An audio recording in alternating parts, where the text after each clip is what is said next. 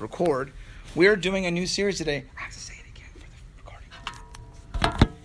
So here's one thing I want to talk about.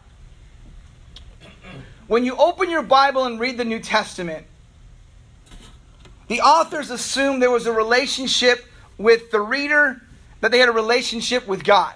It's assumed. They're writing. So when you read the Bible, it says, to the saints, to those who are dearly loved. There's an assumption of that these guys have a relationship with God. So when you read the letters, they're assuming that you are a follower of Jesus. That's good to know as you read the Bible. It's awesome because you want to address those you're trying to address. Like when I see my neighbor's kids running around the neighborhood and they're doing crazy, I don't usually go and correct my neighbor's kids. Right? I don't know if you do that, but I don't do that. I want to do that, but I don't do that. I don't discipline them either. Come here, you need a spank, man. Come here. I want to do that, but I don't do that, right? I don't ask them if they did their homework. I don't correct their bad manners. Why? Because they're not my kids. You know, good parents are very interested in the behavior of their children.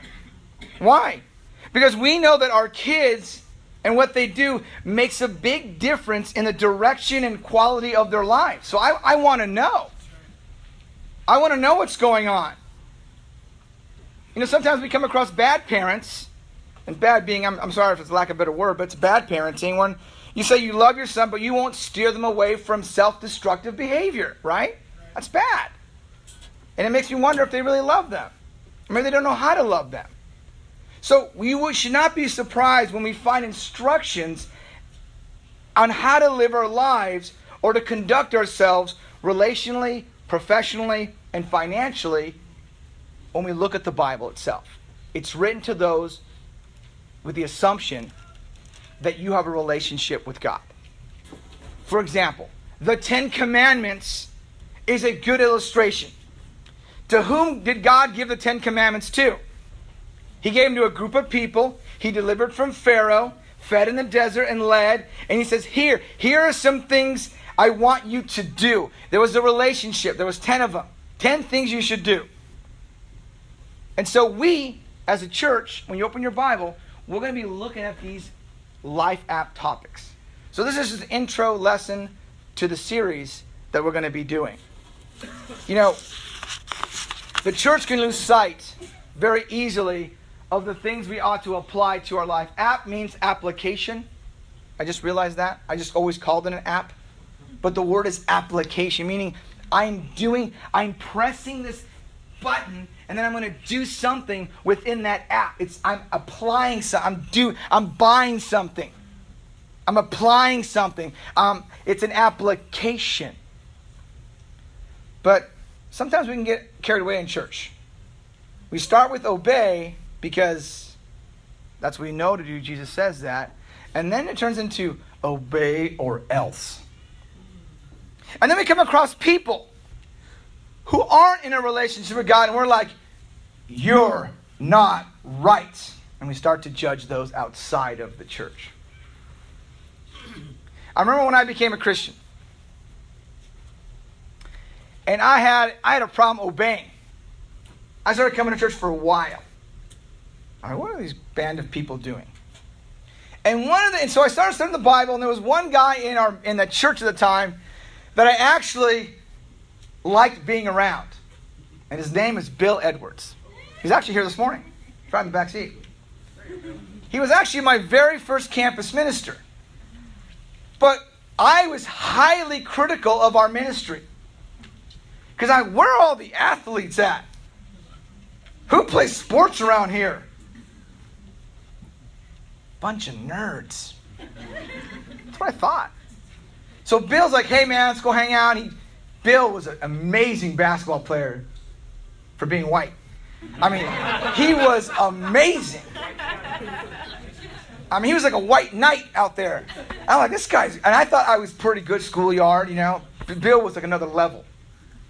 And I said, I like this guy. So Bill asked me to study the Bible, and I did.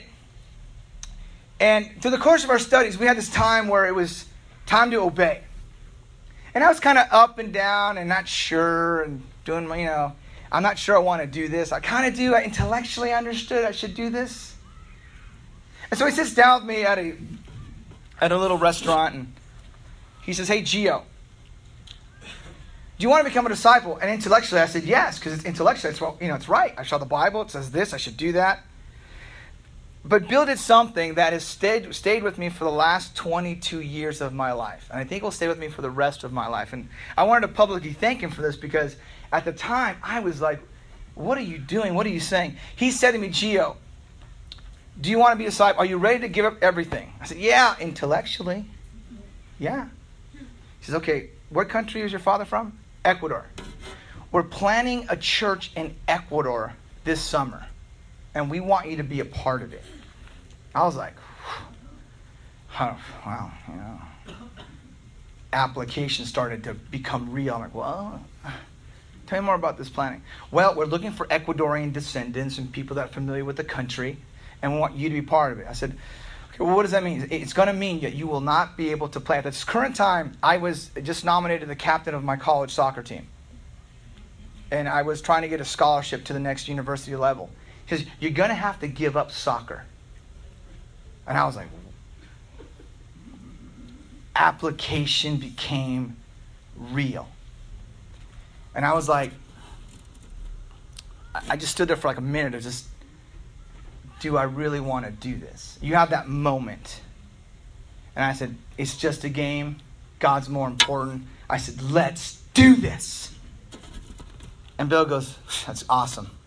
I'm just kidding. There's no Ecuadorian soccer team going. I just want to see if you're ready. I was like, go.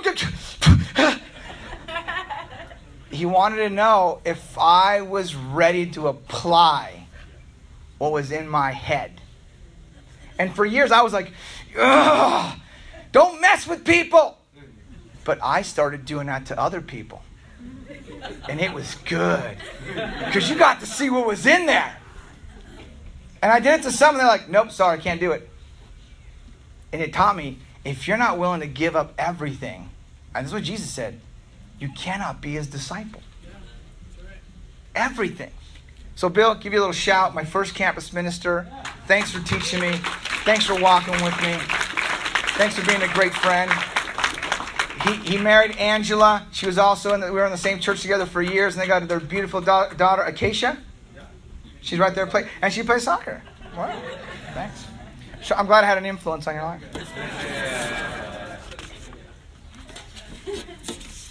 So in the New Testament, it teaches that the apps make all the difference. They make all the difference. You know, Jesus and his brother James, they really both taught, practically speaking, believing without applying or behaving is the same as not believing at all. They put those two things together. And Jesus' version, I'm going to share it at the end, but he says it after one of his sermons. He says, here's how to apply it, and here's what happens when you don't. But his brother James says this. He says, do not merely listen to the word and so deceive yourselves. Do what it says. How could that be deceiving? Well, I know for me, sometimes I give myself too much credit. Oh, I read the Bible this morning. But I didn't apply it. But I read it. Deceiving. And we assume that there's good in hearing. Like, I came to church today. I heard a lesson. Deceiving. Sometimes, like, I felt guilty at church. But I didn't change. It's deceiving.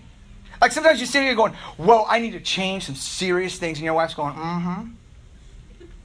Your husband's going, mm-hmm, you need to change too, right? And you leave here, but we don't really change. And so you deceive yourself. You see the words, you understand it intellectually, but there's not really a change. There's not really a do.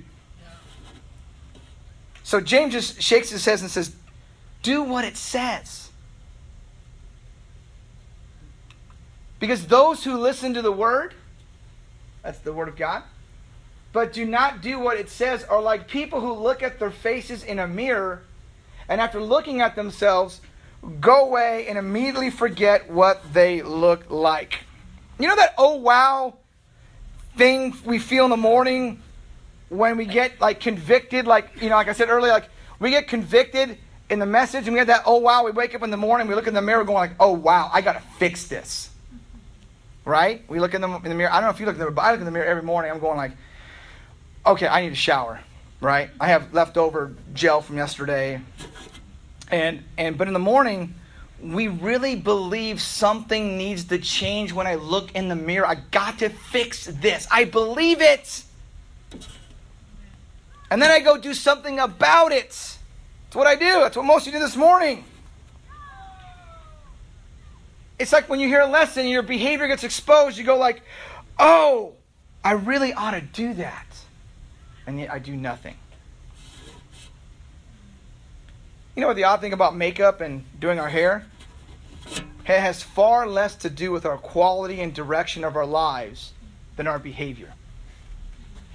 But when we look in the mirror, that's the first thing we notice. Like, I got to fix that, and then we do it. It's like, I'm looking at everyone's hair right now. I'm going, you all did the same thing this morning. You looked in the mirror and you said, I'm going to fix this. I got a teenager in my house now. Before getting dressed was so easy for her. T-shirt, shorts. Now it's like, I come in the bathroom like, it's blow dryers everywhere. It's like, woo, woo. Teenagers. I made some of the biggest mistakes in my life when my hair looked really good. I don't know about you, but I made some of the biggest mistakes in my life and I look good. You ever do that? You ever think about your biggest mistake? How'd your hair look that day? It probably looked pretty good. Right? That's what he's saying. We try to fix the most unimportant things in our life, but it doesn't change the direction or quality of our life. And so we deceive ourselves. That's what he's trying to say. But those who listen to the word, but those who look intently into the perfect law, that gives freedom. Freedom, really? Feels like restriction to me, right? Don't, stop, always, be careful. Right? Freedom? Yep, freedom. Let me give you a couple examples. Karen and I are committed to giving to God, saving, and living on the rest. When I first heard that, I'm like, that's kind of restrictive. But you know what it did? It created financial breathing room for us. We actually live on less. So it creates a breathing room. So when something breaks, 8 years ago, I freaked out. I went into debt because there was no breathing room. I had to get everything right. Nothing can go wrong. It felt like a restriction, but it worked out great because I had breathing room. It made such a difference. Sexual purity paves the way to intimacy. It didn't seem very liberating, but it made such a difference. God works through authority. Obeying our parents. Obeying the law. I mean, that's so difficult for a teenager, right? Doesn't seem very liberating. Yet it makes such a difference. Being careful what I allowed my eyes to gaze upon. Didn't seem very liberating. But it makes such a difference. How about forgiveness? Didn't seem very liberating. Felt like I was letting people off the hook. But it made such a difference. My body is supposed to be a temple and I'm supposed to honor God with it, right? Doesn't seem very liberating when I need to go to the gym or watch what I eat. This thing is not working. Matt, can I just go to this? Great. It didn't seem very liberating. But it makes such a difference when I started watching. I have this app that it reminds me to eat mindfully. Because when I go to El Tap's our local Mexican joint, I want that burrito, but I want it wet. And wet means extra cheese and sauce on it. And then the app goes, eat mindful. I go, Jamba Juice. Right? I have to apply it. Otherwise, the app is worthless. And then when I'm eating Jamba Juice, it says, oh, don't forget, stop eating when you're full. This thing is not even making a dent in my hunger. But it reminds me. Doesn't seem very liberating, but it's going to make the difference. I can extend my life a little longer. Maybe see a grandchild. I'd like to see one of those.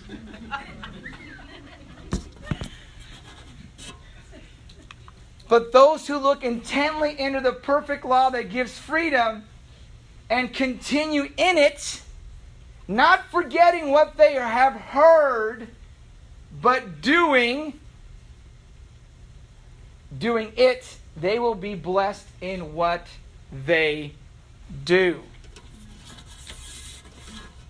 Application makes all the difference. It's the applying. Remember, the assumption is you believe. You're in a relationship with God. You believe He resurrected. It changed your life. He's saying, look, now you need to apply the things. And they're not restrictive. It gives you freedom, which is awesome.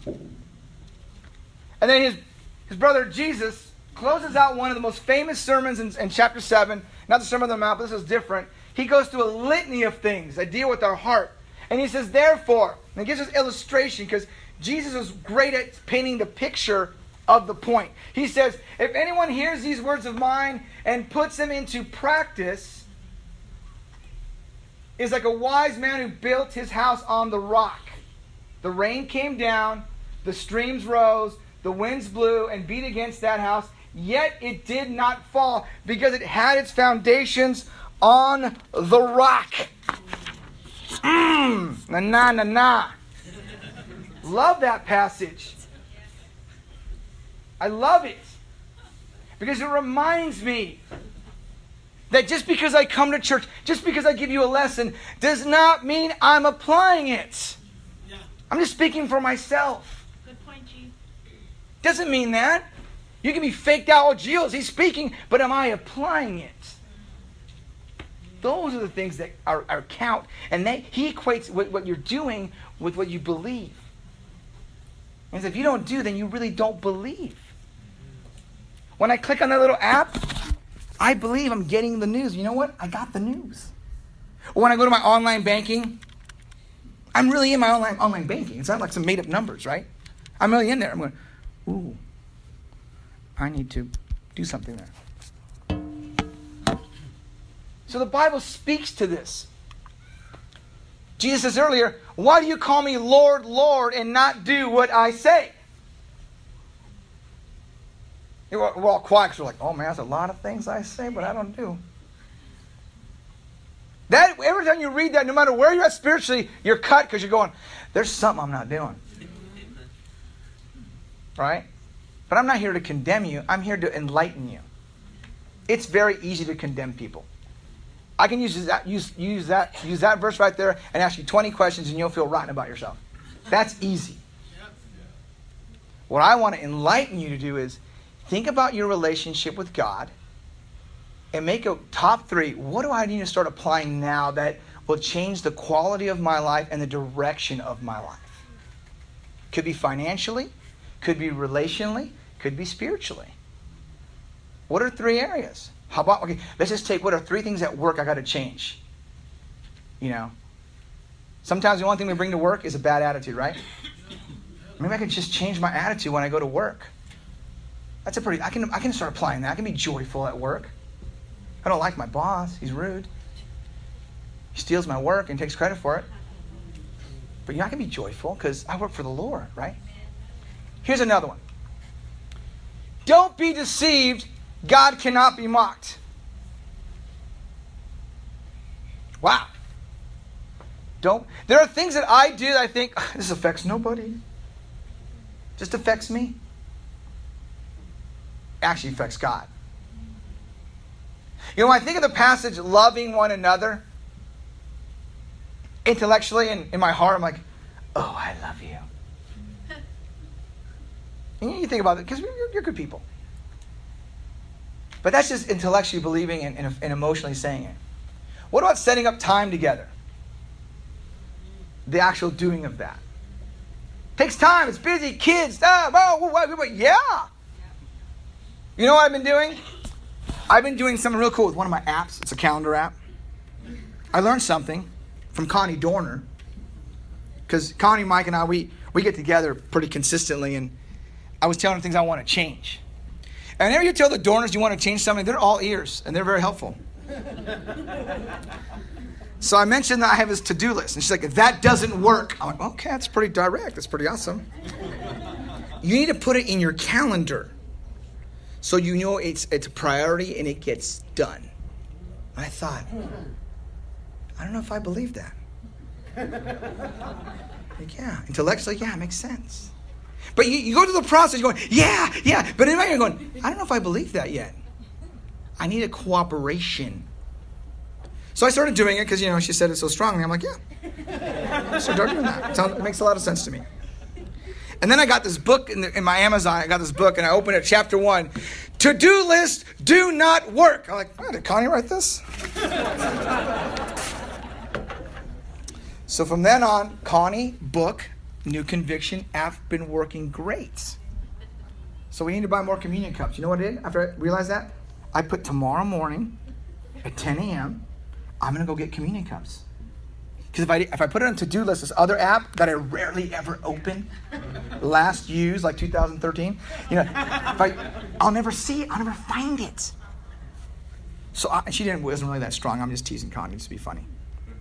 But I learned something. When I want to get with someone consistently, I tell them, hey, could we set up something every month on this certain day of the month, every month? Can we? And they go, yeah. Okay, can you get your calendar out? Yeah. Okay. And then when I do that and I press it, it has this thing called repeat. And I never put an ending on it.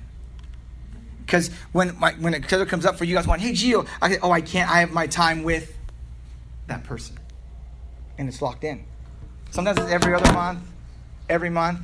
But it's in there. Because you know why? Instead of theoretically saying, bro, let's get together, I'm actually making sure it's going to happen. That's what I'm doing. If that idea and that book and Connie's discipling of me, if that helps you, I would encourage you to use it. Because I found it to be very, very effective. Because people started to feel loved. That I put them in my calendar and it's going to happen. And then I show up. That's another lesson for another time. Right? Okay. Because I was deceiving myself by thinking, oh yeah, in my head, but I didn't, I put it on my to-do list, but it never took a priority until I put it in my daily calendar, what I'm doing today. Then it started to change. And this is Jesus. So his mother and his brothers come to him and says, you're stopped this ministry. You're going crazy. We're going to pull you back into the family. Stop doing this. And he says, who is my mother and father? Whoever does the will of my Father is my brother and sister and mother.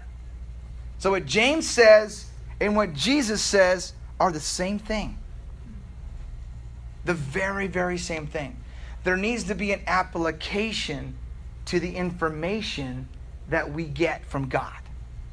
Now, it can be easily overwhelming because you may notice, or someone else may notice, a ton of things you have to change. Just take 3 for yourself. Make a note.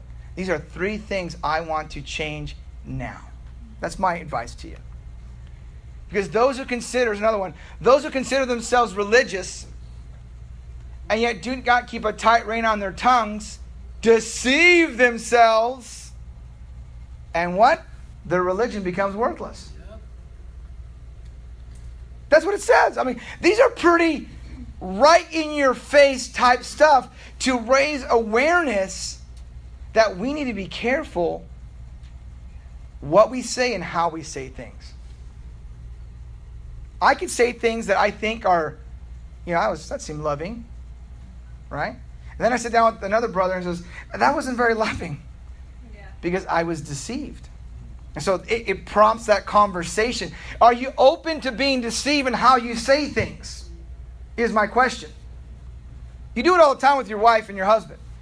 You say something to your husband or spouse and they take it the wrong way. Well, that's not what I meant. Well, this is what I heard. Okay, let's clear up because I'm deceived. I thought I said it very loving. Well, you're not loving. Well, I believe I'm loving, but you're not. And so it clears up the air.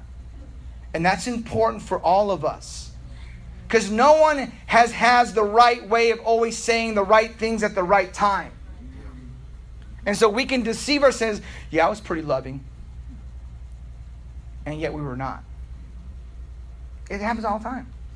So do not be deceived. Be open to saying, hey, you could have said it differently. You could have, but I'm glad we had this conversation because we're clearing it up. And it's a great thing we do that. Because application makes all the difference. You know, someone told me once in my house when I was doing paint, and gee, I've ever used this analogy, and he said it to me, unapplied truth is like unapplied paint. I don't know where he got it from, but he said it to me. You know, people do that when I come to my house. They want to say things to me, which are, I find important. I'm like, this is great. It doesn't do anybody any good. The value, Gio, is in the application of the paint. Great, because, when they came in, they saw a bunch of paint buckets in my house that I was supposed to paint my garage, but I've never done it in like 7 years. But it's there. Paint's there. I haven't applied it yet. So they tell me these things. So he's not invited anymore. Just kidding.